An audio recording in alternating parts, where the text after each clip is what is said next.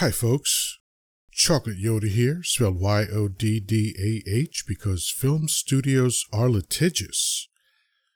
And today's talk was inspired by Greg's take. He was talking about shoulds. And it got me thinking about the worst advice I've ever gotten in my life. And this is not a specific incident.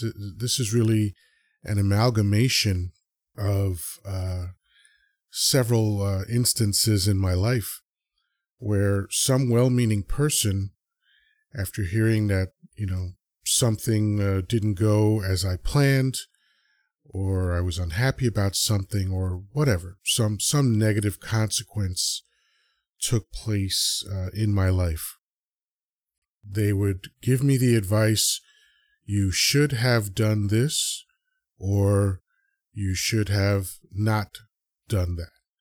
Shouldn't have done that, shouldn't have done this, should have done something else. Whichever way you slice it, it's absolutely the worst possible advice that you can give anybody, and certainly the worst advice that you could get from anybody. And I'll prove it. The reason why it's the worst advice is that you can't possibly follow it. In order to follow the advice of you should have done this or you should have not done this, you would need a time machine. Because what they're talking about already happened and it can't be changed. So when they say you should have done something differently than you did, or you should have not done something that you did, then there is no way to fix that. There's no way to change what you did. So anytime you hear that advice, feel free to ignore it or laugh it off, which is what I do.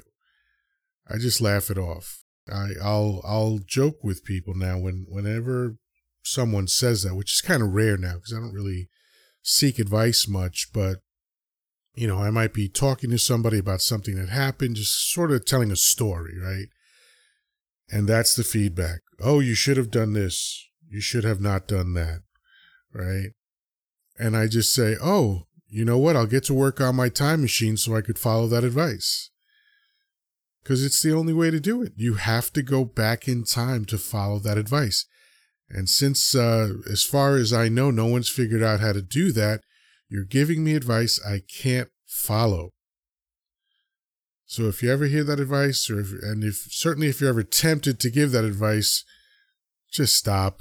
Just don't, it's useless. So that was a thought. Thanks, Greg's Take, for inspiring that thought. As always, peace, love, and granola. Talk to you soon.